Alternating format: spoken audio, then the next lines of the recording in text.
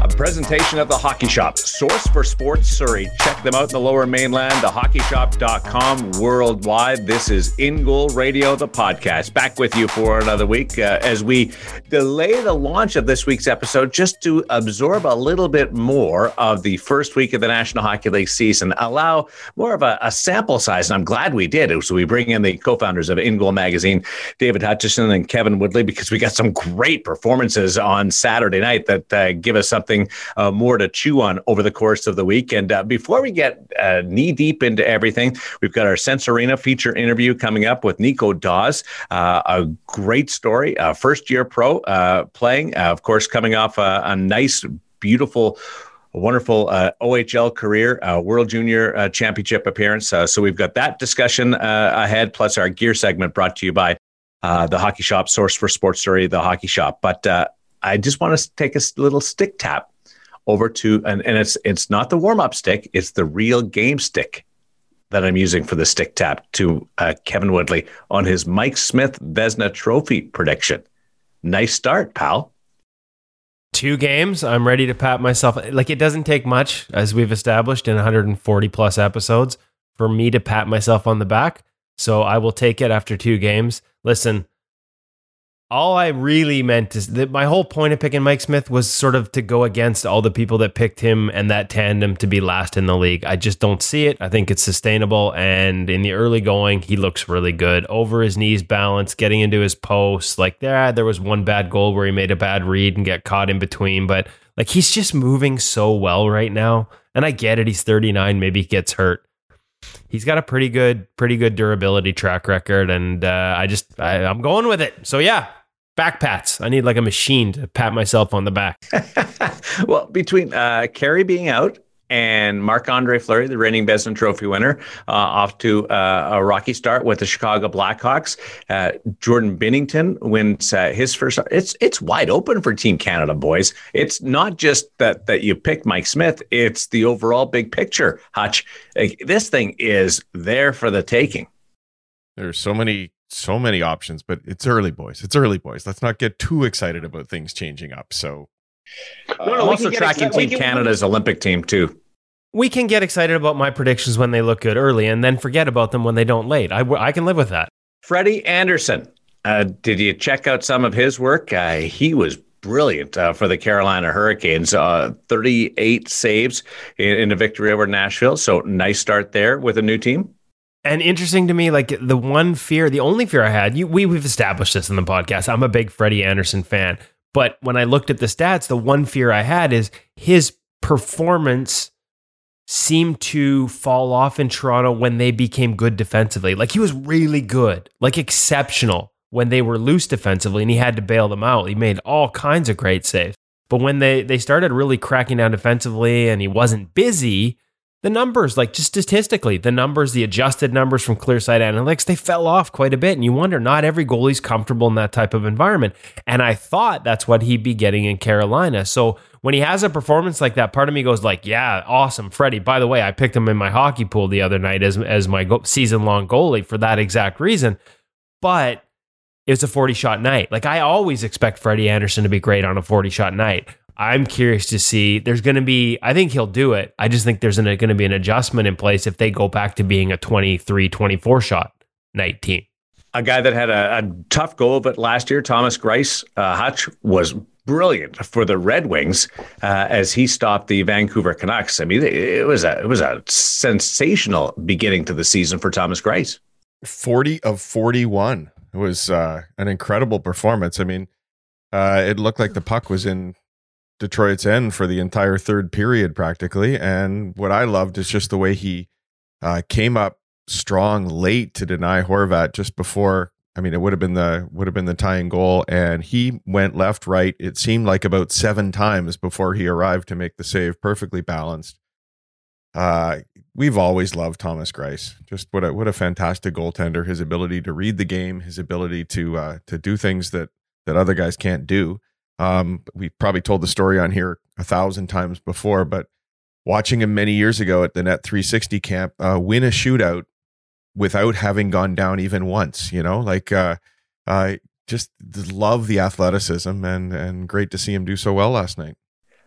Maybe the best performance of the week was John Gibson in opening night for the Anaheim Ducks when he just stoned the Winnipeg Jets. Actually got hurt at the end of the game and wasn't able to go in game 2. Anthony Stolarz stepped in and took a tough loss on a late goal against the Minnesota Wild. But John Gibson was fantastic, so that's good news for Team USA when you're tracking Olympic candidates. How about the guy at the other end of that one? What's Cam Talbot through 2 starts? Running a 950 early for the Minnesota Wild, a team that I think a lot of people had question marks about with the buyouts and their salary cap situation. They get Kaprizov back. They start hot, and Talbot's a big part of that. We've talked about that before. Just in my mind, and in part because I know this was part of the process, just a perfect blend of, taking a look at a goalie and how his statistical profile fit a team and how they played. And last year it worked, and it's early, like you said, but it looks like it's going to be a nice fit again this year. So I think Talbot's a guy that gets overlooked a little too much. And he's off to a really nice start. Gibson is my guy for Team USA right now. That's the hot take. Well, you had another hot take last week too, didn't you? Didn't you say Bob would be back? Yes. Yeah. So about 9:35 or so to start the year.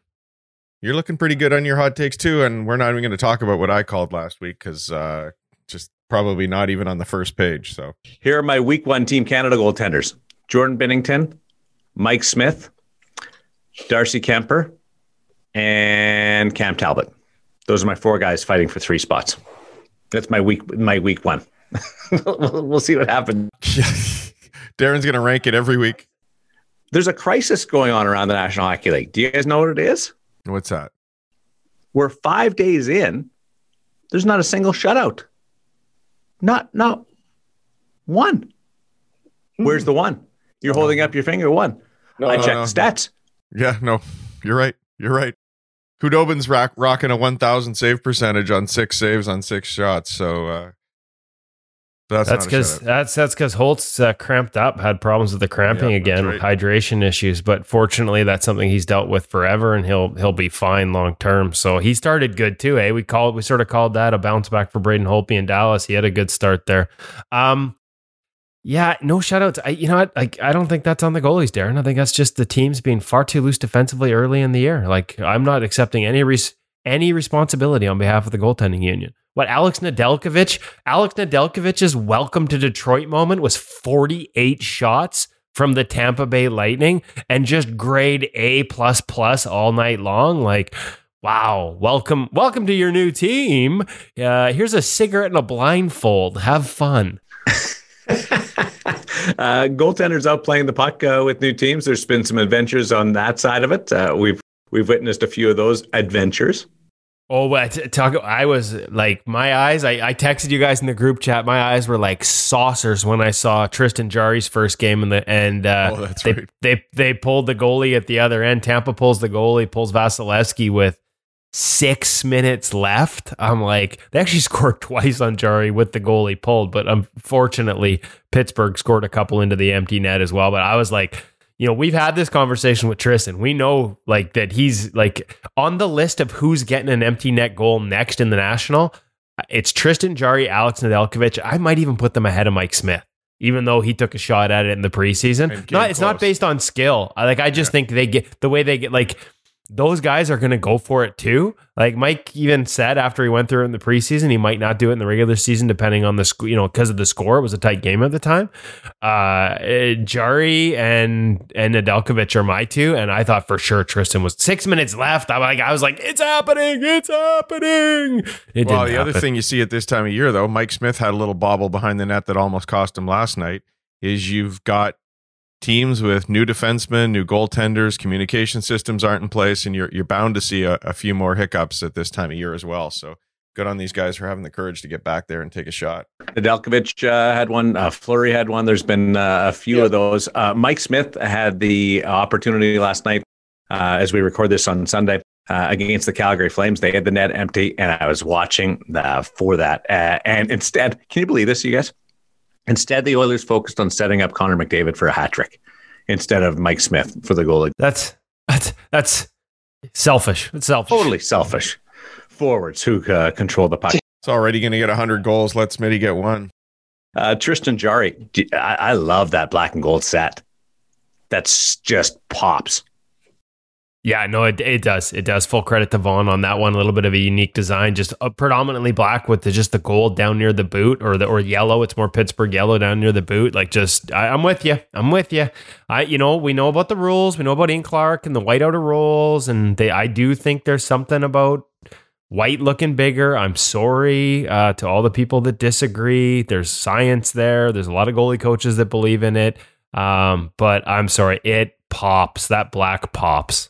I know there's science, but did you see Mike Smith last night? Like with those dark blue Oilers Smitty's the exception to the rule. He looks massive in anything. No, but like everybody on that team looked massive in those jerseys, I thought. You know what it is on those sweaters, those Oilers sweaters? It's the numbers on the arms. The digits on the sleeves of those Oilers sweaters are bigger than some numbers on the back of sweaters. So I thought they were retired. Like on that note, I thought they were getting, that was their third jersey last year, those ones. I thought they were getting rid of that. I loved it. I think it's a great look. I'm glad they didn't. I think it's awesome. Hey boys, speaking of sleeves, somebody on the in-goal team got a little bit of new ink. So we're going to have to. Speaking of patting myself on the back, Woody. Yeah. No, but we're going to have to, we need to hear from the listeners. So we're going to throw it up on the social some point this week. It's a work in progress, a little goalie themed tattoo. And let's see if anybody can guess who got it. Oh, just hold it up now and see what everybody thinks on the podcast. But yeah, there we go. There it is. Looks great. Yeah. Hey, everybody on the podcast. Yeah. So we're going to need some feedback, folks. You can rip us. You can tell us you love it, whatever you want. We're going to show it off. So nice of you, Woody, putting my favorite goalie growing up on your arm. That's Is your arm sore, Woody? I'm not saying you got the tattoo, but I'm just asking if your arm's sore. Yeah, we really kept the mystery on this one, eh, boys? Woody's not missing. I guess you could probably guess which one of the three of us would end up with a tattoo. Who's the least bright of the bunch? That's me. My arm is no, it's not sore. It hurts going on. I've had them before. I've got a bunch, but it's not sore. No, it gets itchy, Darren. In the healing process, it's more itchy than it is pain in the healing process. The pain is just as it goes on, and it's not as bad as people think. Woody, I think you missed it. He was asking if your arm was sore from patting yourself on the back, buddy.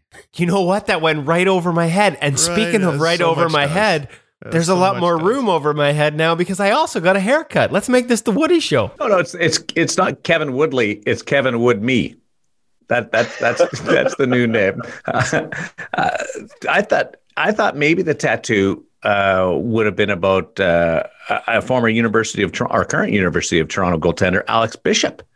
Is it true that you got Alex Bishop put on your arm after he signed an amateur tryout contract with the Toronto Maple Leafs to serve as the backup? Not E-Bug. He was the actual backup for the Toronto Maple Leafs against the Ottawa Senators on Saturday night. With all due respect to Alex Bishop, because this take has nothing to do with him, but if I'm getting that tattoo, it's on my ass because I do not like the fact that we're 3 games into the season in a $5 billion league with one of its highest valued franchises, and they're rolling out an E-Bug. Mismanaging your cap is not a quote unquote emergency. If you had to go with 5D as the alternative, like it's emergency backup. They had the choice. They had the choice. They could have gone with 5D or dress 60 and then not have enough space for the backup recall, and they went with the amateur trial. And listen, like the decision they made makes sense because you're trusting Jack Campbell to get through the game healthy. The kid never leaves the bench. It's better than playing with 5D, which leaves you shorthanded all game. They weren't shorthanded because he just sat there on the bench. But the risk you take, like it just feels. And 3 games into the league, that with one of its richest franchises, I just, again, like E-Bugs are fun. They're great stories. It's awesome. But really, this is where we're still at. It should be more embarrassing than it is, frankly. It really should be. I'm telling you right now, they dodged disaster because if something happens and they have to put the backup in, guess what? It's not turning out right. And just, I can't believe with Toronto, all the different things that they've stepped in with David Ayres and all that jazz, that it didn't come back to bite them. But you should have to dress two National Hockey League goaltenders if there's any way to dress two National Hockey League goaltenders. And they had the option. Like Michael Hutchison is literally down the street. They just would have had, it would have been at the expense of the sixth defenseman in order to fit on the roster. And in their defense, this is a COVID-related thing, right? Not the injury to Mrazek has nothing to do with it, but the reason they couldn't make a move to send Liljegren down to the minors, the defenseman, is because Justin Hall had a cold. His PCR test didn't come back in time, so he wasn't eligible under COVID protocol rules. So that's why they couldn't make the roster move they expected to make. So COVID did put them in more of a jam than normal. But then in that case, like, I get it, we don't want taxi squads, but shouldn't we have a third goaltending option this year? Like, shouldn't they have thought of this? Because if we're going through this 3 games into the season, given some of the numbers that we see in the States, and yes, you can get COVID when you're vaccinated, but it just ain't gonna kill you like it does if you're not. You are gonna have guys in the protocol this year. I think they've missed something here. If 3 games in, we're using an e-bug, they need to, well, and again, that puts you behind the 8 ball because you haven't planned for it. Like, look at the chaos that it caused in the minor leagues last year. Shortages of goaltenders, but I'd much rather have those shortages and emergency backup situations take place in the lower level leagues out of the sight of, I don't know, Hockey Night in Canada on a Saturday night, 3 games into the season. But how about an easy change is they declared that because of a quote unquote emergency, they could bring in a university goalie. How about for emergency, you can suspend the cap hit of that third goalie you bring up? Then you get a proper goaltender there. And isn't that better? Yeah, and you know what? That's actually a good idea, because my first thought is, as soon as you do anything with the cap, you create a situation where teams are going to find a way to take advantage of it. Yeah, and of course I got to think this through, and I'm not very good at thinking on my feet. We've established I'm not that bright. Going to the butterfly. But there we go. Now I'm thinking in the butterfly. Oh, but everything hurts. I like, maybe there's a way to manipulate that, but I think you're right, Hutch, because it's not like you could bury an awesome goaltender in the minor leagues and have him sitting in reserve and hide him that way, because the reality is he never would have got through waivers to get there in the first place. So yeah, like, that seems like something that maybe could be discussed, although I'm sure, again, some team's going to argue that there's a way to use it to your advantage that my little pea brain just hasn't thought of. But I like the idea. Maybe it's a 1-game thing, and if it has to be 2, it's the other guy that comes up, or there's got to be creative ways to make it work. Yeah, because that's, like, again, and listen, I think the league likes these stories. I think the league, like, they, you get a lot of attention. It gets a lot, especially if they get into a game. Like, we're still talking about, the legend of David Ayres and Scott Foster, and they are great stories. And this is nothing against the people that serve their roles. Like, some of the e-bugs take it quite seriously, and good on them. I just think this is a $5 billion league. Let's behave like it, for crying out loud. Getting back to the third goalie option or a taxi squad, yes or no, would goaltenders that would be in that tweener situation be in favor of that rule, or would they rather play in the American Hockey? I'm thinking they'd rather be playing in the American Hockey League than be carried around as a taxi squad goalie. All depends on what salary they're making, right? So last year, if you were on a 2-way, you made your AHL salary, right? And I hate to say it, right? But if I'm a guy who's on a 750-250 split and I get 750 on that taxi squad, I'm taking the 750 every time. Careers are short. That's the reality. That's a big bump. But guys didn't play last year. They got to be playing goal. They were also on the 2, like, that's the, if you were on the taxi squad and you had a 2-way, you were on the lower number, right? So you didn't get your NHL salary on the taxi squad, so you don't have that benefit. But this is one of the reasons we don't have a practice goalie in the NHL, guys. Like, this is an idea that's been around for a long time. Some teams have not so much formally presented it, but this has been bandied about. And the reason it hasn't happened, the concept of a practice goalie, is in part the appetite on the NHL end to make it happen does not outweigh the appetite on the NHLPA end for it to only happen if it's an actual NHLPA job and subject to league minimums. So, like, there's, like, the PA wants it to be a league minimum job, And the NHL isn't willing to doesn't value the idea of a practice goalie enough to have that fight. So that's why we don't have them. Because a practice goalie that could officially step in an emergency capacity would be perfect. Again, not the question you're asking. The question is about playing games. I think you're right, Darren. After last year especially, like Louis Domingue, look at what he went through last year. Just basically getting peppered in practice for the entire season, plays 2 games late in the year. Like, I remember being in on that Zoom after because his first start was here in Vancouver and I was covering the game, and like just hear that it's sort of, it wasn't even frustration. It was almost like anguish in his voice about, you know, what the whole year had been like and how difficult it was to go through a whole year without actually playing a game. So, you know, Hutch's rule probably makes sense because it allows you to have both worlds. It allows you to be in the AHL playing, but still be that option to come up on short notice. It's also a win for these guys because they come up and they make NHL money for a night or a few nights or whatever. So I think it's great for everybody. As opposed to the ATO, who doesn't even get, like, they don't get any. I don't even know they get the sweater anymore. Like, it's Well, no, actually, if they're sitting on the bench, they get the sweater. And let's be honest, I'm sure the Maple Leafs are a good enough team. Like, I've seen the hat passed. I remember there was one here where the Sharks came in town. Like, and it was a UBC goalie, and like, you want to be the emergency backup who gets onto the bench when the guys passing the hat in the room after to collect include Joe Thornton and Brent Burns, because I'm thinking that hat was stuffed. $100,000 for a practice goalie per team. Worth it?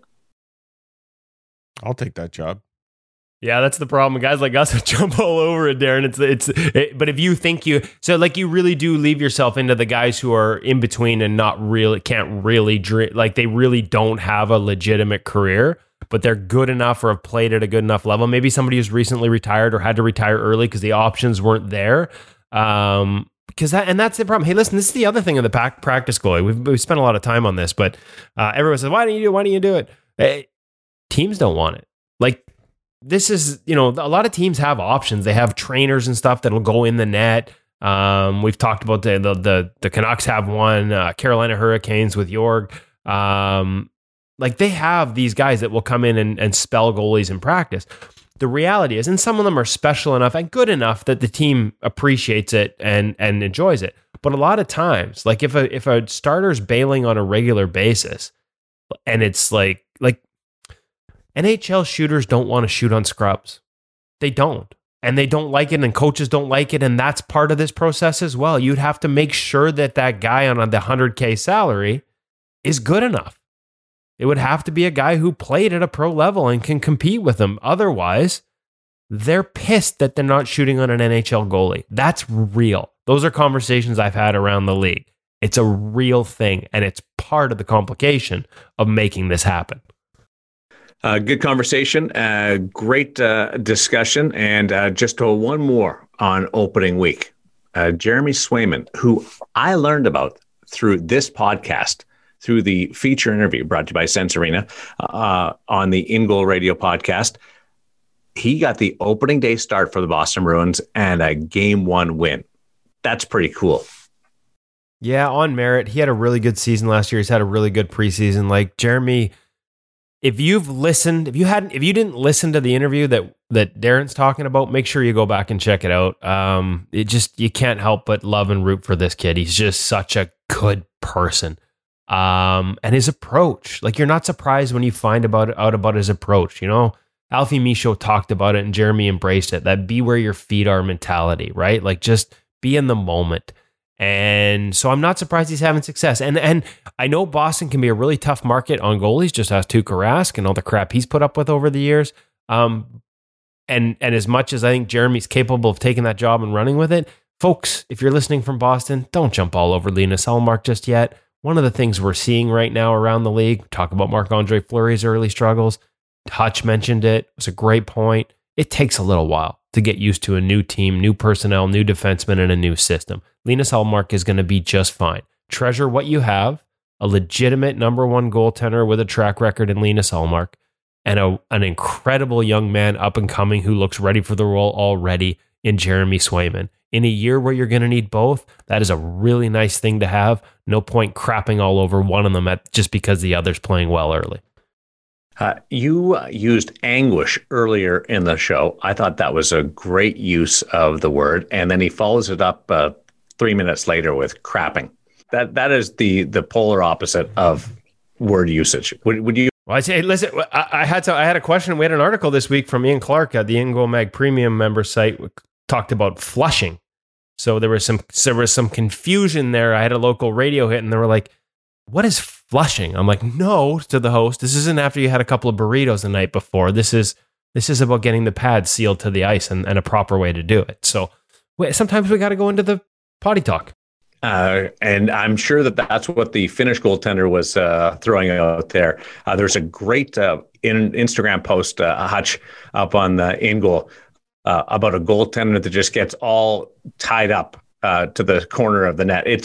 I still don't know really what happened, but there's got to be some kind of lesson in this other than just embarrassment and frustration. I don't think we know either. I know we talked before, just before we came on here to record this. We put it up on Instagram. It's a clip courtesy of the Liga. And Kevin Woodley, being the journalist he is, doesn't like just throwing things up without the backstory, but this one was too good. So hopefully we get the backstory for you at some point and we can get that. But yeah, to see this poor goaltender get his toe ties caught on the post somehow, I don't even know how that happens. And then he was looking for some help from the referee, but he wasn't getting it. How loose do you leave those toe ties? It's presumably not under the, the extra space we all leave between the skate and the pad. They must have some crazy long laces dangling there or something. I don't know what it is, but that's something I have never seen. So go to our Instagram, check it out, leave a comment, see if you've had something similar or something even crazier. We would love to hear. Yeah, hold on. I'm not blaming the toe ties. That's got to be a post malfunction. Come on, we're in the union here. This can't be on the goalie. This has to be on the post. That had to be. You got to tie those toe ties up better. Come on.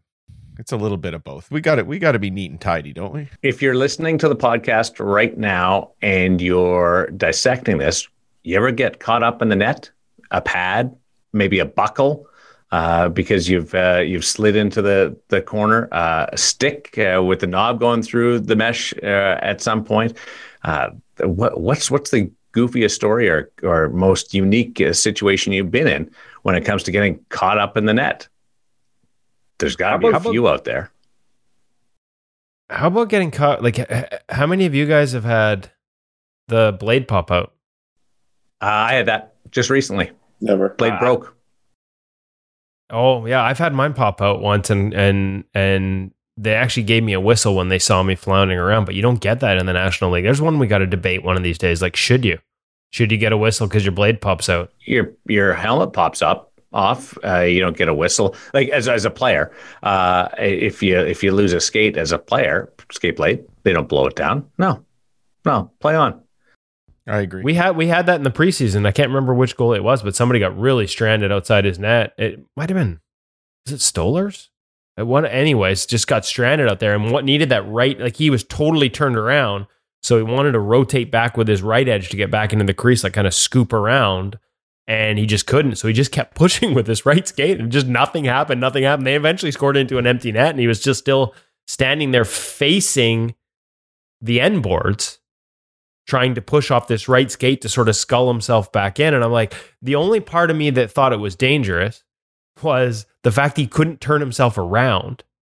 And, like if you take that one off the back of the head, for example, that's dangerous. Well, that's the only thing I was thinking about this toe tie incident, because this poor goalie's facing the wrong direction and unable to get anywhere. So I guess that's a little bit dangerous, but I don't think innovations in technology suddenly mean you get a break when that new innovation doesn't play out for you. The technology is there to keep skate blades in, and if they don't stay in, then that's your loss, unfortunately, I think. There's only one real option.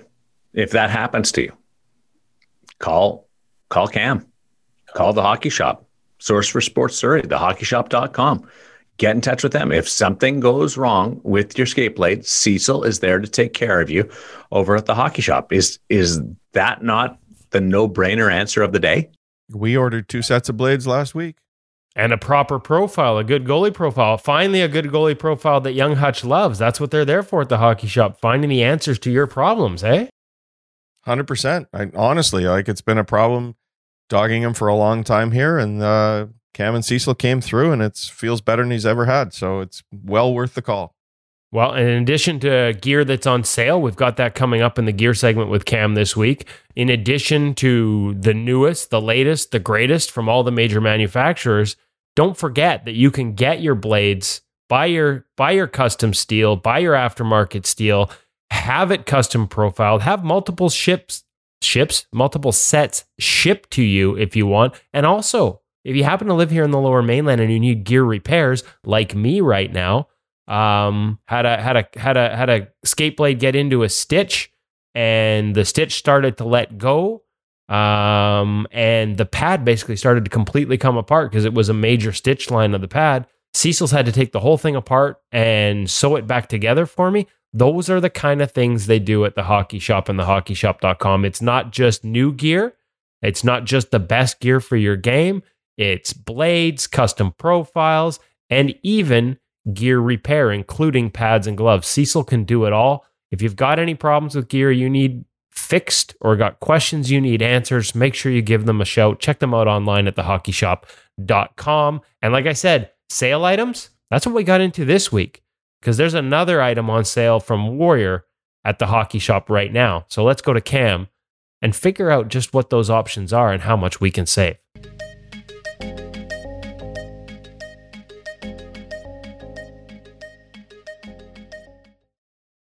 Welcome back to the Hockey Shop, source for sports. We're down here in goalie utopia once again with Cam Matwiv. And we've got a line that may look familiar to some of you. We've talked before about the Ritual G5 line from Warrior. Why are we talking about it again today? I'll be honest with you. Only this guy knows. So Cam, what's the deal? What's the deal? It's on sale. That's the deal. Come on down to the Hockey Shop or thehockeyshop.com and check out the fabulous pricing we have on the Warrior G5 Senior Plus, G5 Senior Plus SDC models, which you see in front of us, G5 Pro, and also G5 Pro Protective being the chest protector, and the 3 models that we carry. Awesome, great pricing. We have the pads out here in front of us. Again, in particular, our SDC version. So what that means and what that is. Source for sports exclusive. Exactly. Special colorway you're not going to find anywhere else. Obviously in the white red. There's the white and blue, black white option here. Also something left in the Philly, the white, black, and orange. It's ended up being quite popular. That's an attractive looking setup. We are getting down to our last little bit of sizing and what's left for colors in each thing. So make sure you double check online or give us a call here at 604-589-8299 to double check the stock. A couple cool features. Pads, weave sliding surface beyond the exclusive colors. Might be a little hard to see without getting a nice little close up there. It's called B-roll, dumbass. Yeah, a close up, I'll film that later. Glove and blockers themselves. Gloves got skate lace. Just a nice little addition. Adds some nice look of it. Again, this also goes all the way down into our intermediate sizing category, which we have a few left as well. Great overall feeling senior pad. 20%. I was going to say, you buried the lead there. Again, dummy. What? It's 20% off. So you tell me 20% is how much? On each line. I'm going to make him do math, folks. Watch it's like a hamster going around in his head. Right? $7.99 on the pads. For the intermediate or for the senior? For the senior. Senior Plus pad, $7.99 with Source for Sports exclusives. It's got the weave, as Cam mentioned, as a special feature. There are a lot of stock items that make this pad pretty unique in terms of just the way it's set up. Walk us through sort of some of those unique features, Cam, for those who don't remember our original review. Adjustable calf fit. Chance to get it a little bit tighter by actually sliding through that slit right there. Get a little bit more wrap to it. So you can wear this. It's a pretty wide open leg channel, but by sliding that through the middle, you can really tighten that thing up. You know what? I'm going to be honest with you, Cam. We did this once before, and I don't even remember you mentioning that. That's pretty cool. It's a highlight. I remember these things. You don't, apparently. I remember you not talking about it. I remember when you had short hair. Elastic toe ties. Great feature.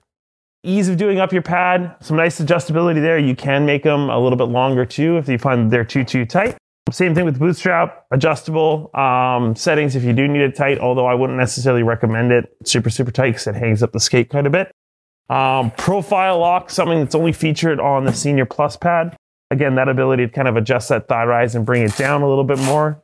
So you can, hold on a second, you can actually sort of curve it. Get a little bit more pre-curve for you guys that need a little bit more What do you mean? closure. What do you mean, you guys? King of the narrow butterfly, no flexibility in the hips. You guys. Hey, Yeah. what can I say? Cam is profile locking this thing around his pathetically narrow butterfly. I'm just profile locking you into a narrow butterfly. I don't have a narrow butterfly. There's a little animosity today. I might have to get a haircut this week, so I'm bitter about it. One more quick, nice added feature for added value. I was signing off, and you've got more stuff. This comes with. Yeah, it does. I'm just talking about our built-in added value that comes with it. So you're telling me for $7.99 on the intermediate pad, I also get free knee pads, and you know what we think of the Warrior knee pads. And in the senior as well. And at the pro. And at the junior.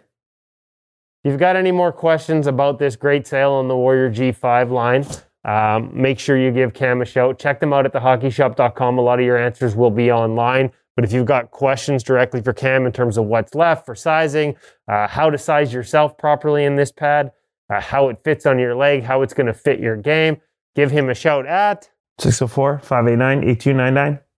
1-800-567-7790. You were going to ask. I was going to ask. We need to have a little. I think I wore the shirt and everything to remind you who's in charge today.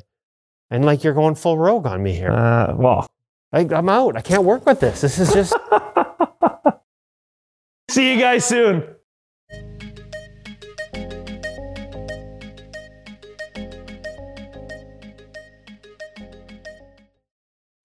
Sales, repairs, information, it's all available for you over at The Hockey Shop, thehockeyshop.com. Source for sports, Surrey, worldwide. Just peruse the website, or if you're lucky enough to be in the Lower Mainland, go over and you might run into Woody doing his thing with Cam in goalie utopia. Would that be cool if you guys just set up a little autograph table down there? Yeah, that would be the emptiest autograph table you've ever seen. What the hell's this guy doing standing at a table? Who the hell is that? Is he? It's like a coffee shop where you just go do some work and hang out all day. That's what you'd look like. Is one of those people. Nobody coming up to your table. Not to mention, after the haircut, nobody would recognize me. All our gear segments feature the old like giant salad. It's all gone now. They'd be like, "What the hell's that?" Unless you showed the tattoo. Yeah, but we don't know which one of us actually got a tattoo. So remember that part. And we don't know who's on what the tattoo is of. Right. That either. Pretty sure we dropped enough hints, boys. People are going to figure it out. Yeah, it was Woodme. Yeah, he's right there. Woody, we got more from you in our Sensorina VR feature interview on In Goal Magazine. Nico Daws, and this got to be exciting times for him after the COVID year spent in Germany, and now starting his first professional year in North America. Yeah, and people would be like, "Hey, how did Nico Daws pop up on your radar?" Well, talking to people in the Devils organization, how impressed they are with this young man and the way he handled it. And, as you hear from Nico, not surprised to hear that he got a lot of support from the Devils organization while he was away. Like, that's tough, eh? Like, your first year pro, and you're doing it on the other side of the world in the middle of COVID.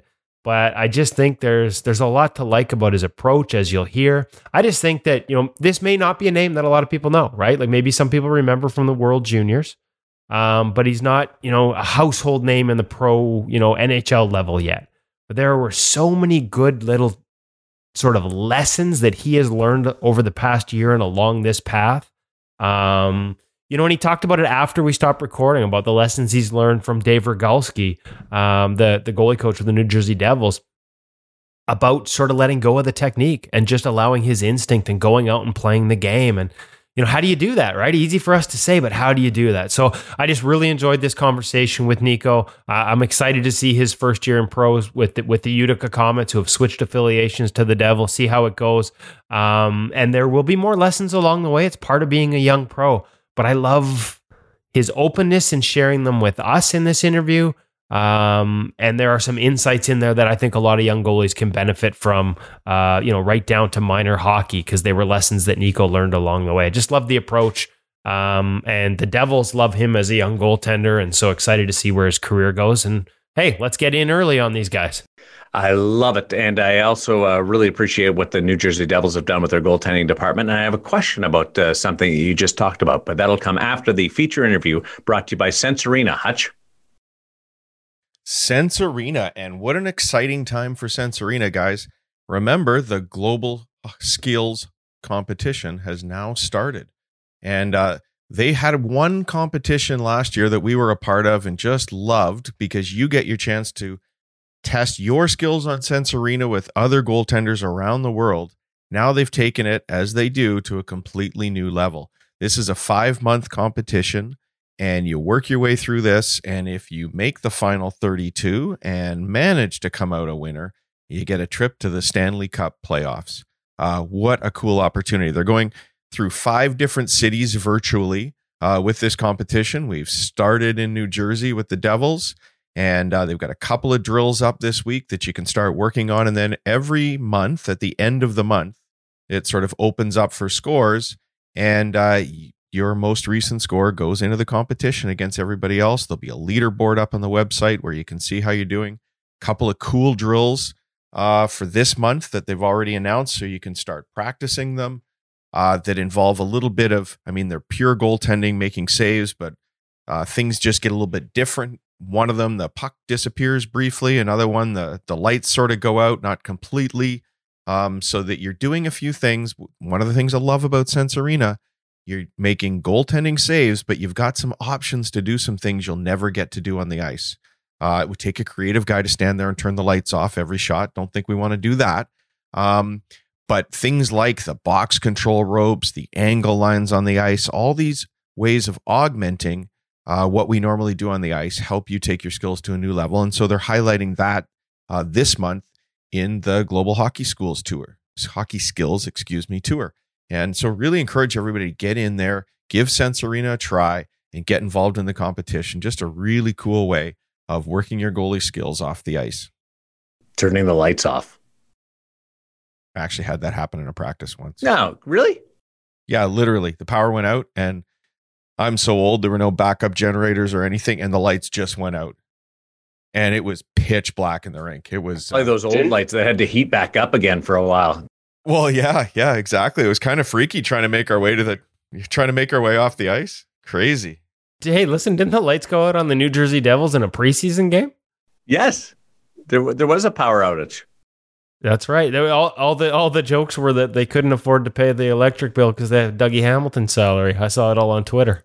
But now they've got things up and going, and Dougie Hamilton scored his first goal, and things are progressing nicely with the New Jersey Devils, and they have Nico Daws in the fold, which is a perfect little tie-in into our Sense Arena. Sense Arena be our feature interview, Nico with Kevin.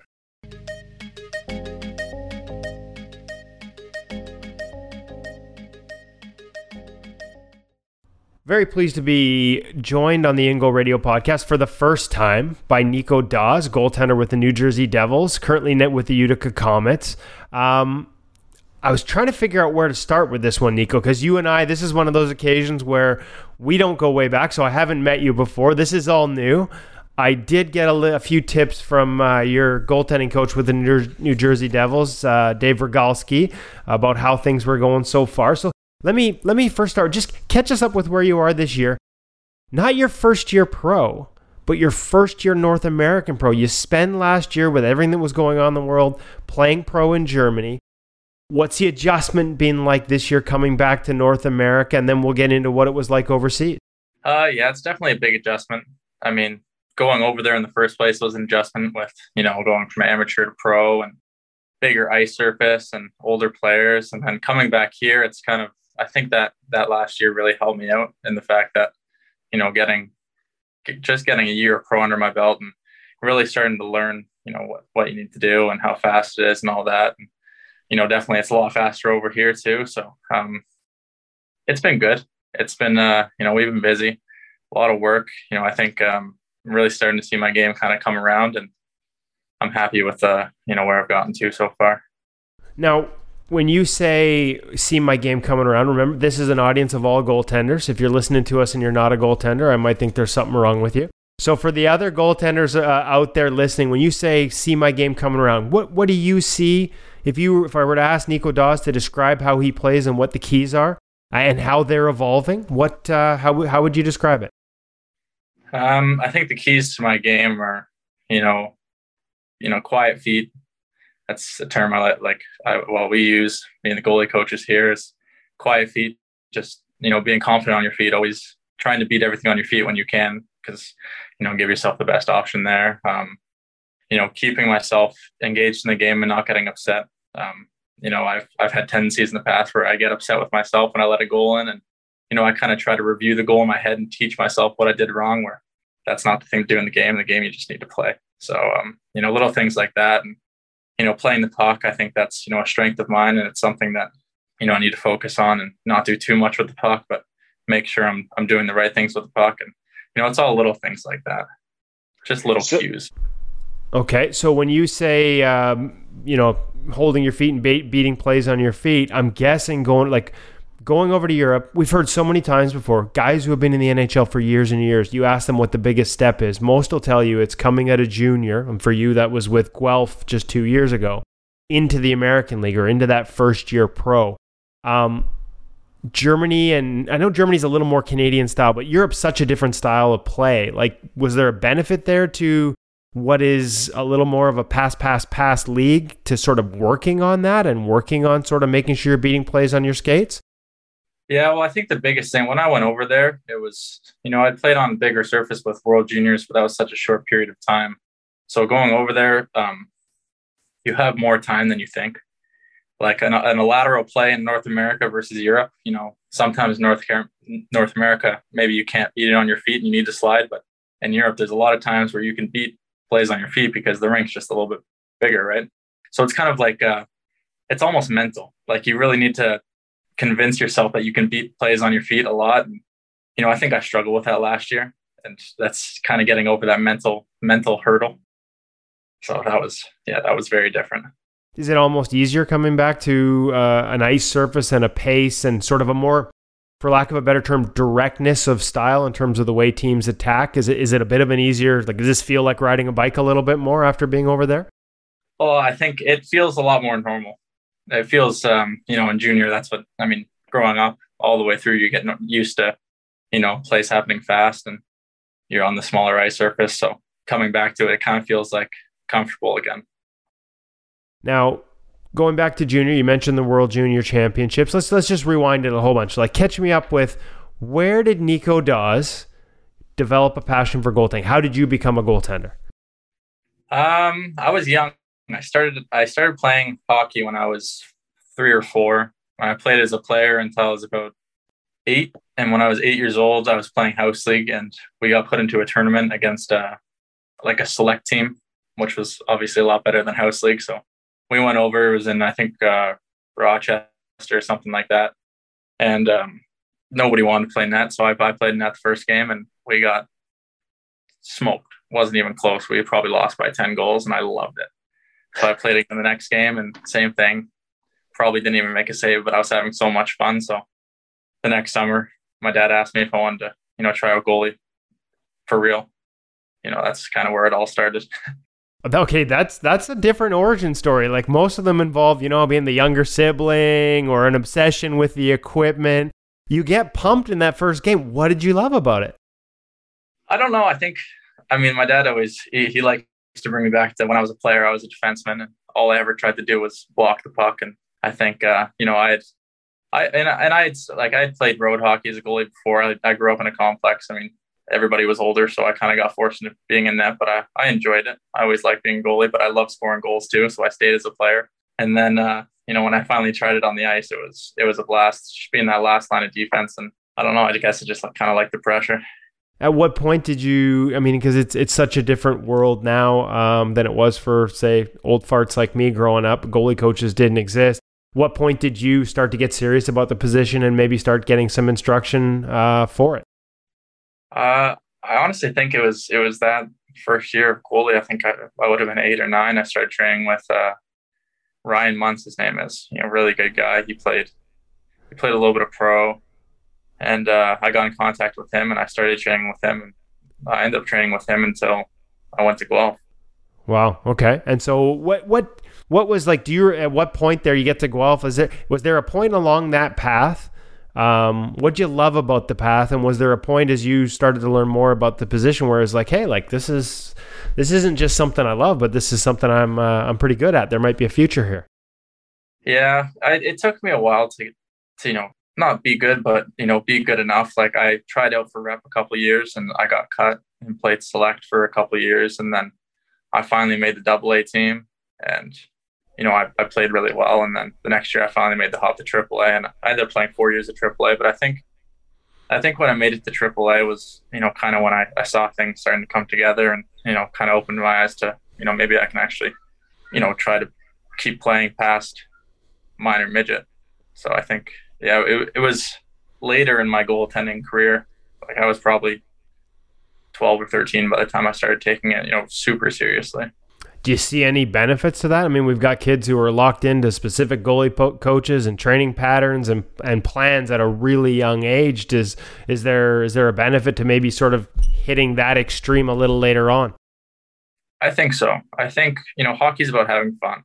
And if you're not having fun, then you shouldn't be playing. And, that's the best part of being a kid is, you don't really have a lot of pressure on you. You're young, you can just play and have fun. And, if you're good, you're good. And if you want to take it seriously, that's a decision you have to make for yourself. And yeah, I mean, you don't really need, goalie coaches. I would start working with one when I was 8, but that was more to learn the position, and I wanted to try to make rep. And that was my goal at the time. So I'd set goals for myself, and I wanted to make the AAA team. So I started working with a goalie coach, and, it was nothing crazy. Like it was more or less at the beginning, just learning the basics of being a goalie. I wasn't, training super hard. It was just kind of go in a couple weeks and just kind of learn. And then as I progressed forward, it was, maybe we'll start learning some technical stuff. But when I first started being a goalie, it was just purely because it was fun and I like to compete and I like to win. I wasn't really thinking of the big picture. How do you maintain that now? Like, how do you balance? Obviously you're second year pro,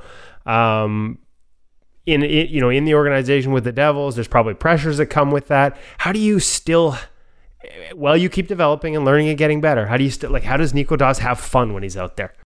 I think a big thing for me is, away from the rink, just try not to think about hockey. Like you don't want to overdo it. I like watching hockey and, I like to look back at my games, but you need to be able to find something else that you enjoy doing, or, watching TV, whether it's playing video games, anything like that. Like just kind of take your mind off of hockey and be able to, have fun with something else. And when you go to the rink, just have fun. That's one thing that took me a while to figure out. Like even last year, you're here for a reason. Like you didn't make the team just because like you're playing pro hockey, because you belong here, and you don't need to overthink. And, that's it. That'll kill you really. You just need to be able to go out on the ice and just kind of turn your brain off. Just stop the puck. As simple as it sounds, just have fun stopping the puck. Hockey should always be fun. I was going to say, like, turning your brain off, and we hear it a lot. And whether it's, I've made this analogy before on this show and with goaltenders over the years, it's kind of like golf. It's that one-shot mentality, trying not to overthink. And yet it's usually the easiest thing to say. And yet doing it, even at the upper echelons of guys who have had, like, the most success in both sports of the world, still talk about it being difficult to do. Is there, have you worked with, obviously when you were with Hockey Canada at the World Juniors, you would have had exposure to mental skills coaches. Is there anything you've picked up along the way? Do you work with somebody now that helps you find that mindset yourself? I don't do any regular work with it, but I did work with somebody in Guelph. And, we had sat down for a couple dinners, and I think those couple dinners really, I learned a lot from those dinners, and I still use what he said. It was, just have fun. Like I used to put a lot of pressure on myself before games, superstitions, pregame rituals, like it's all mental really when it comes down to it. Like you think that because you tie your laces a different way that you're not going to play as good, when that's not the case. You're going to play good. You can play good. You've played good a million times before. there's nothing that's going to stop you from playing bad other than your mind, really. So you just need to be able to take that part away from your game and really just live in the moment. Have you gone away from maybe some pre-game stuff that might have crossed that line to superstition and focused? Like, it's okay to have a routine, right? Like, yeah, no, routine's very different. Routine, like getting yourself ready for a game is one thing, but I mean, I used to be pretty intense with it. Like, you look at a case of water, I'd only drink certain water bottles within the case, and listen to the same playlist every single game and wake up at the same time. And it was just, it's too much. It just takes over your mind and you just feel like a robot. Did you get to the point where if any one of those things was off? That was the one thing I remember with talking to Mitch Korn about his first time with Braden Holtby. Like, it's one thing to have all those different elements, but if you think having one of them off that day is going to affect you, that's when you know you have a problem. Is that a fair? 100%. I remember times where, when, going on bus trips in the OHL, and the bus, like, we'd get to the game, 10 minutes late, and right away it's in my head, like, oh, I really hope I can still play good because something's off here. Any advice for young kids that are maybe have gotten themselves into that tangle a little bit themselves, where they've got too much to do? Are there, I guess, to go back to the routine versus superstition, are there, have you got sort of just, as long as I do this, I'm okay, like certain simple parts of that routine that I'm going to make sure I get this done. As long as I get this done, I'm fine. Yeah, I think for me now, it's mostly as long as, my body's ready to play. I've done my stretches, I'm warm. I feel like I can play. And as long as, I've warmed up my eyes with, whatever hand-eye coordination stuff you do, I think as long as I do that now, I feel comfortable going in that.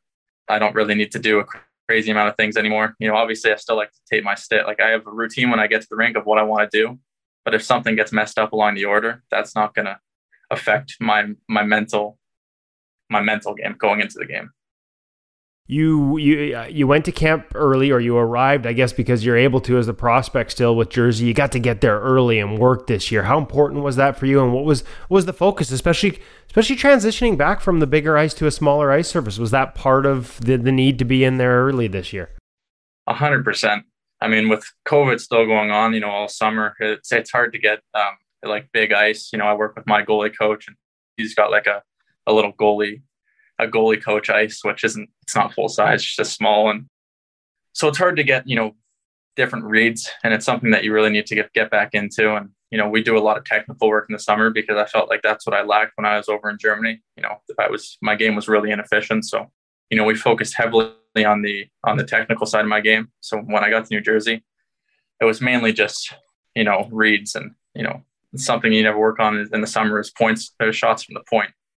You almost forget what you need to do. So it's little things like that, like just getting back out there and getting back on the big ice and just getting all those different reads. It was really important. That feel part of it. Yes, exactly. Now, technical work and plug time. Got to make sure we give plugs to whoever you're working with in the summer. I think it's Matt Smith, part of that group, especially when you mentioned the smaller ice. So what were you guys, when you say technical work, again, remember, we're all goalies audience here, so they understand some of the phrasing, some of the efficiencies. What was the focus? Having seen some of the videos that Matt has on his various channels and social, there's a lot of great stuff there. What were you guys locked in on? I mean, there's two things, like always skating, and it's like we don't really work on like the speed of my skating. It's more how efficient I can be getting from point A to point B. So it's like when I'm T pushing from one side to the other, I'm not, opening up my foot and pushing, and, everything's connected. And connectivity was a big thing all summer. Like even with shots, holding my feet and being able to read the puck and not just butterfly and go with my hands. It's lead with the hands and then let everything fall into place. Those were probably the biggest things I worked on all summer. So in both cases, sounds like just like you said, no open and close. Just make sure everything is on the puck and closing down into the puck, whether it's a lateral push or off a release. Yeah, exactly. I mean, there's a lot of things that were holding me back too, like things that, he doesn't have the answers to everything, neither do I. So, we bounce ideas off of each other. And one thing we found this summer was when I keep my hips back, like push my hips back when I'm in my stance, and if I can keep my hips back, and it's not gonna work for everybody, but for me, like if I keep my hips back when I'm making saves and when I butterfly and when I move, it helps me stay on top of the puck more, and it gives me access to my hands. And when I'm making reads on shots, like if I can keep my hips back and not just butterfly, because then my head shoots back and my hips pull through, and that's when you have trouble, reaching down to those low shots. So yeah, you're coming off the puck. Yeah, exactly. So a lot of that this summer, but I think it really paid off. All right, now you mentioned setting goals earlier. You get to camp early, you're getting to work early. Like what do you set a goal for this season? I mean, it's your first taste of North American pro hockey. Do you have goals for it, or how do you set that up? And has there been various points, maybe for the young kids listening, we have a lot of that, how you would go about it? Even you said like AAA and when you were younger. Is it wins? Is it performance? Is it feel? Where do those goals lie? I haven't really thought about goals for the season, really. I mean, it's hard because, you could be up, you could be down, you could be in the coast, you could be in the A, you could be really anywhere. So it's hard to really set goals based on, what you want to do during the season. But I think for me, like my goal this year is just to be able to, like, it's really simple. Just, try not to lose. I mean, obviously during the season, you lose some of your technical stuff. It's hard, like, to be able to stay on point all season and really at the top of your game. So my goal is to be able to work on stuff all season long, so I lose as little as possible, and also to keep myself in the best shape off the ice, because that's something in past years that I kind of lose throughout the season, where I don't work out as much as I should. And then, I've gone through injuries before, and it's hard to keep your game where it's at in the summer if you don't train like you do in the summer. Like, you train so hard off and on the ice in the summer. And if you don't, you can train really hard during the season on the ice, but if you're not training as hard off the ice, it's hard to do what you did in the summer. It's a little bit confusing. I don't know if that made any sense, but no, it does. It is. It's one of the, but that's a continuous process. Like we hear that from, like, I'll go right back to Corey Schneider when he first started to get more playing time as a number one. Like, it's that balance between managing your game and your rest and just sort of, surviving your first taste of playing all the time, like managing your game versus managing being able to get out there every second night. Sometimes you have to sacrifice one for the other just based on the schedule. And I think that changes at each level. Yeah, for sure. It's definitely a tough thing to do. So I was going to ask you, I mean, you come in early. What kind of support? Like, because I know I'm a big fan of the New Jersey Devils and the way they've set things up. Big fan of Scott Clemenson. Love the fact that they've got this multi-tiered approach. Was there some help available, whether it was video or Zoom or just conversations while you were in Germany? And obviously, I know you had Rogie when you were up with the big club. So how did they go about supporting you as a young goaltender? I mean, they've been fantastic to me. I mean, me and Clemmer would do Zoom calls probably, I don't know how often, but pretty often. Like, we'd do video when I was over in Germany and go through video for my games. And, he'd tell me what they want to see from me and what they want me to work on. And all of that was really good. And then when I came here, having so many people like on the goalie side of the organization is really helpful. Like, there's so many people you can talk to and you can bounce ideas off of, and everybody there is, great goalie coach. And they've all been really amazing to me so far. And what, when you get down to do you have expectations for what the hockey is going to be like there? If you guys have had some preseason games, is there an adjustment for you that you're feeling right now in terms of the pace of everything? Yeah, I think, the pace, from being up with the Devils for, all of camp, is, everything it's really fast paced. You kind of, guys are so skilled. There's, they're going to pick that corner if you leave that corner there. And you come down to the A and it's not too different. I think the one thing I've noticed so far in the couple preseason games I've played is it's a lot. It's all, not that it's more physical, but it's more like it's harder in the fact that it's harder to make reads on plays. I think I'd say, like, there's a lot of shots from the point and fluky shots and just hitting bodies, and it's really skilled hockey, but there's also that element of grittiness, and it's a harder battle. There's a lot of traffic and a lot of what we would categorize when we're doing statistical analysis. Broken plays can be one of the toughest for a goaltender, because those are the tough ones, right? Like the ones that if they get to you, at least, even if you don't even if it just hits you, at least you feel it and know where it's going. It's the one that hits the guy in front of you and you have no idea where it's going next, right? Yeah, exactly. I've noticed a lot of those so far. What kind of adjustments do you have to make? I know, from talking to people that have watched you, like they feel like the way you manage your depth in different situations, hopefully I'm correct here, is a real strength of yours. Are you still trying to figure that out at the American Hockey League level? And what would be your key to this point if a kid was asking, like, what's the key to depth management? Is there a rule of thumb you have, or is it all feel? It's all feel. Like, I had never really looked into the depth of my game until this year, like being here, and we do video and he shows me, like, I really like how you manage your depth here. And I was kind of thinking, like, I guess I did. Like, it's more just reads. Like, I don't even know. I mean, when I see it on video, I see, like I backed off a little bit here, or I challenged a little more here. But I mean, we have worked on a little bit, like being able to get to the top of my crease a little bit more often, I think is good. I'd like to incorporate that into my game a little more. And then, one thing we've been working on is staying in the crease and staying within the post on rebounds. There's times in practices where, broken play, the rebound gets popped out and I'm kind of sliding out and they make a pass back or they take it around the net. And now I'm scrambling. So staying within my post, I think, is going to be a big key for me right now. All that traffic you talked about is establishing, like, if you're going to get to the top of the crease, is being there early and ahead of it so that it's your position as opposed to having to fight with somebody else, especially in the AHL. Is that important? Yeah, 100%. And that's something that I struggled with in the first game even last year. I think last year I wasn't very good at it. And that's what, they pushed me here is, just go. You just got to get there. Like, you got to push and get there before the puck does. Because I feel like sometimes, I'd get lackadaisical almost. And, I'd push over and get there as the puck's getting there when I can get there on my feet way faster. Like, I can get there a lot faster. It's just getting in that mindset to just go. And it's helped me out a lot because if I can set my feet before the screen gets there, it's a huge advantage. Okay, so first you get into training camp. Now, was this your first training camp? I'm trying to remember what it would have been like last year. I feel like I got to be honest with you, Nico. I feel like the last 2 years, it's kind of this weird nebulous time bubble. I can't even figure out what's happened in the last 2 years. So this would have been your first Devils camp this year? Yeah, this is my first one.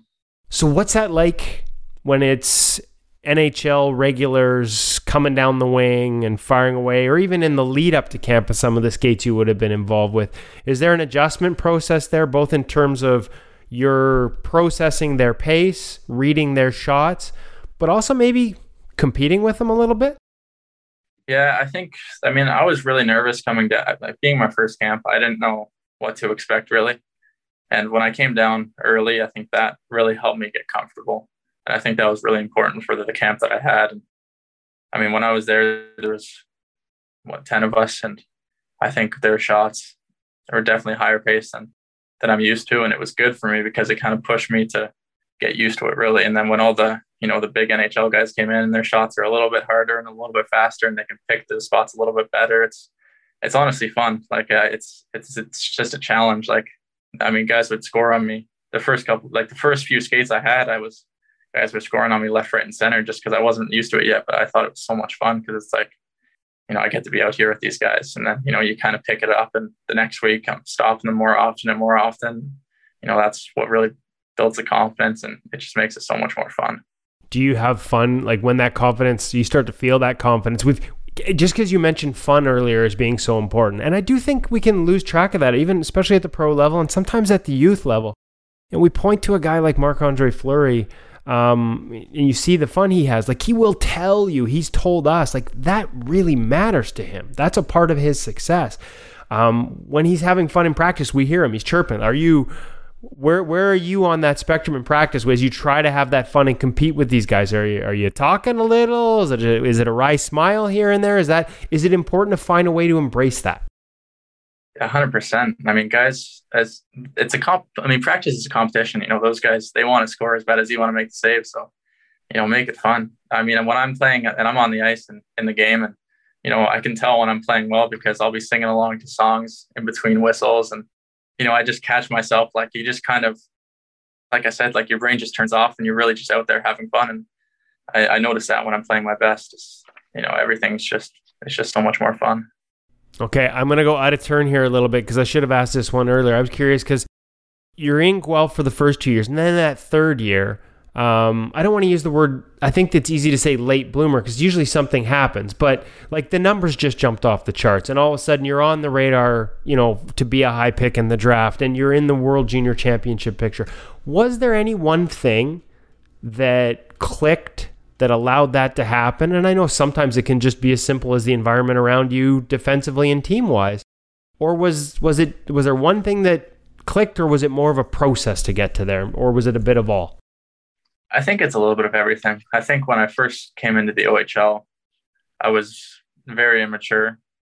I was overweight. I didn't really understand, this is semi-professional and you kind of have to really get into it. Like, I trained in the summer off ice and on ice, obviously, but, not as seriously as I should have. I didn't really take care of myself. So, I think my first year was a big learning process, and I came back my second year, better shape. I felt a lot better about my game, and the opportunity is just it's not always there. I had an older goalie ahead of me, and we had a really good team that year.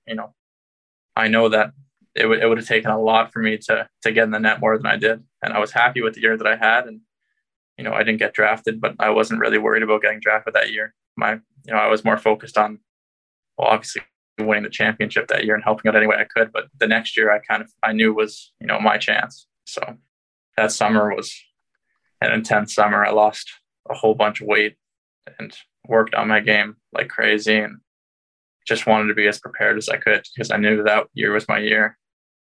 And some good lessons there, and you put the work in and you were rewarded. Yeah. Other guys that have supported you through that? I know you mentioned Matt Smith. Obviously, there's a whole host of guys in the OHL and guys that are now in the, I think of, guys that I've met at Hockey Canada POE camps and stuff like that I know that work with Matt. And you guys all would have been together there in the summer. Do you guys have your own little side union within the goalie union? Is there a group chat where you're supporting each other? Not really. We skate with good guys. We're good buddies during the summer, but during the season we don't talk as much. I'd say I probably talk with Jack Reeves the most. So we always talk back and forth. He's from Cambridge, and that's where Matt works out of, and my girlfriend's from Cambridge too. So we see each other lots in the summer. But he was a great guy. He still is a great guy. But no, it's good. It's a lot of fun working with other goalies. It's always good to have one-on-one lessons. Those are important. But when you can get on the ice with, another goalie or another couple goalies, and it makes it's almost, you learn more almost because you bounce ideas off each other. Like Jet he's really good on straightaway shots. Like he can hold his feet longer than anybody I know. And, I'm good at it, but I'm not as good as he is. So, I kind of try to ask him things and trying to pick up, what do you do on this? How do you read it? So it's little things like that, but it's always fun to be on the ice with other guys. Were you able to pick, talk about a pro's pro, Jonathan Bernier. Were you able to pick up anything just being around him, whether it's directly in conversation or just watching the way he manages things his first year with the Devils while you were at camp? Yeah, I think one of the biggest things is, I like the technical side of the goalie game. I think it's really important, but I think I get caught up in it too much a little bit sometimes. I think the biggest thing for me is, watching him play, he's technically sound, but there are times where you don't need to be technical. You just need to go. And watching some of the saves he makes in practice, it's I wouldn't even think to do that because I would think, well, I need to do this and then this and then this. Whereas, there's times where he'll just go and try to make a save however you can. He made some sick saves. And so that's something I try to incorporate in my game. Just play. Everything sounds kind of the same. Just have fun, just play. It sounds so simple, but it's really not. Well, it's managing to do that when you're in the midst of the pressures of a career and a first pro camp. That's a balancing act. And it sounds like it's one that you're achieving and along the way, and there'll probably be other times where there'll be lessons where you have to go back to it. So at least you recognize it, though. To quote Flower, right? Having fun matters. Yeah, it really does. Okay, Nico, listen, this is way longer than I said I'd take, but that's what I do. I take longer than I said I would. I really enjoyed the conversation, got wrapped up in it, and We're over 30 minutes here. So you've got an AHL season that starts tomorrow. I'm going to let you go. Thank you so much for your time. It was a real pleasure to meet you and get to have this conversation. I know our audience is going to enjoy it as well. So thanks so much for the time today. Thank you for having me.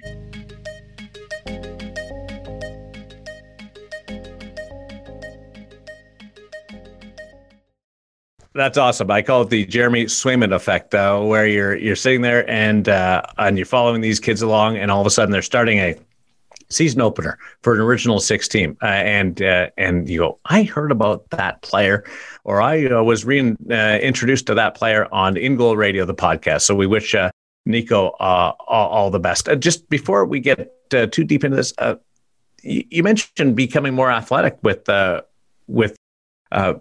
that conversation, and I'm just, I don't know whether I'm reading too much into this, but is Nico onto something here where we're hearing more and more about technique and also the ability to be more athletic and be more natural? Is that part? I don't know. Well, I don't know if it's so much athletic as much as instinctual, right? Like just not like, and the one thing we talked about a little bit after we sort of, and I wish I'd actually left the recording running. We just sort of started chatting afterwards about some of the things he was talking about and some of the things that he'd really picked up from Dave Rogalski, as I mentioned before, especially coming in early to that camp, about taking all that foundation technical movement work that he'd worked on all summer and still applying it. But once he's playing, just go out and play and not thinking about it.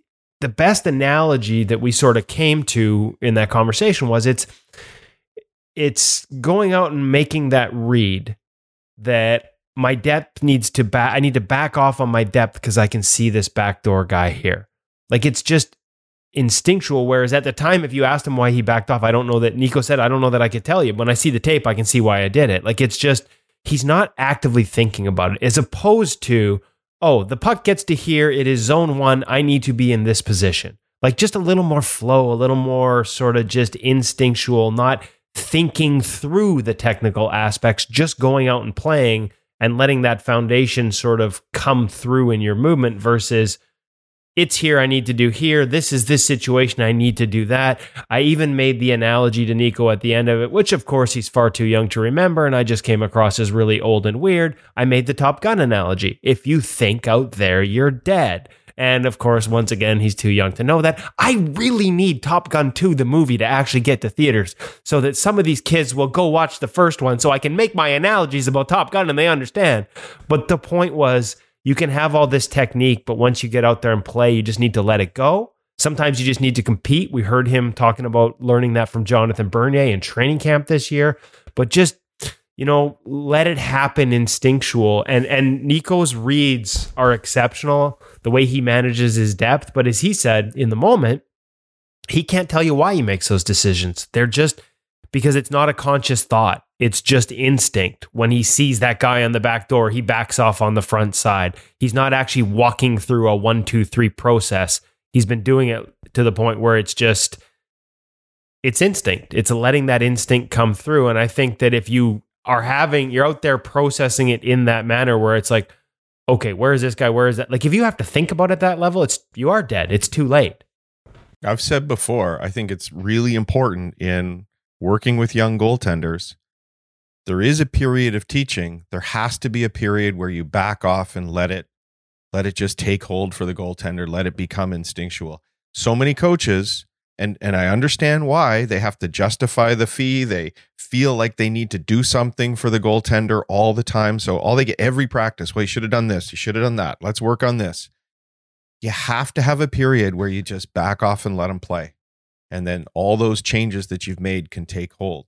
I think I've called it periodizing your training, which is sort of butchering a term that comes from exercise physiology, where you do different things at different times of the year to try and overall take a person to a peak. And I think that period of becoming more athletic, being able to use those things you've learned in different ways is vital. Using a lot of big words in this podcast today. Crapping. Yeah, well, we need to get back to that area so I can understand more of it. They got lots of that too. This has been fun. We got into a couple of different things that weren't on the agenda, but really enjoyed it. One thing that I do want Hutch to come up with is the exact profile that he uses on Hutch's skates. That's homework. Oh, Woody told us, and now I've forgotten again. So just ask Woody. He's got the brain. 24-28, was that it? I believe it's a 24-28 front We got to versus figure back. out what machine Yeah. it's on. It's if anybody can't get their blades to Cecil, but I'm sure you could mail, so then it doesn't even matter. That's the thing. Like, why ask us? Just go straight to the experts at the Hockey Shop and thehockeyshop.com. They'll have the right answer, and they'll help you get set up with a blade that's going to be the answer for you on the ice. Anybody know what 24-28 means? It's the radius. They're two different radiuses. So on the front of the skate, it's a 24-foot radius, and on the back of the skate, it's a 28-foot radius. So it's a little flatter, and then the front has a little more curve to it. It's based on a radius of a giant circle, the 24 and the 28. I don't fully understand it. We're talking math here. You should It's be a giant. teacher. It's a giant. It's like my As head. It's a opposed to the giant radius circle. of a small circle, it's the radius of a giant circle. It all works. Well, differently. yeah, but but it literally is something about 28 feet, Hutch. Like it's like 28 No, I know, foot I know. radius. That's why it's flat. So if it was 28 inches, never mind. Let's just Pi r squared times, is it a giant circle or a small circle? No, Gives you- pi is where we got into Thatcher Demko's toe ties, if we remember. That was right. pi. That was radius and Pi r diameters squared, and cake r round. And like good comedy, we go around in the circles and we tie it back into the start of the program. And the toe tie of the Finnish goaltender that got stuck in the net, we think it might be a screw to the post. That's part of the post. There's a lot of theories out there.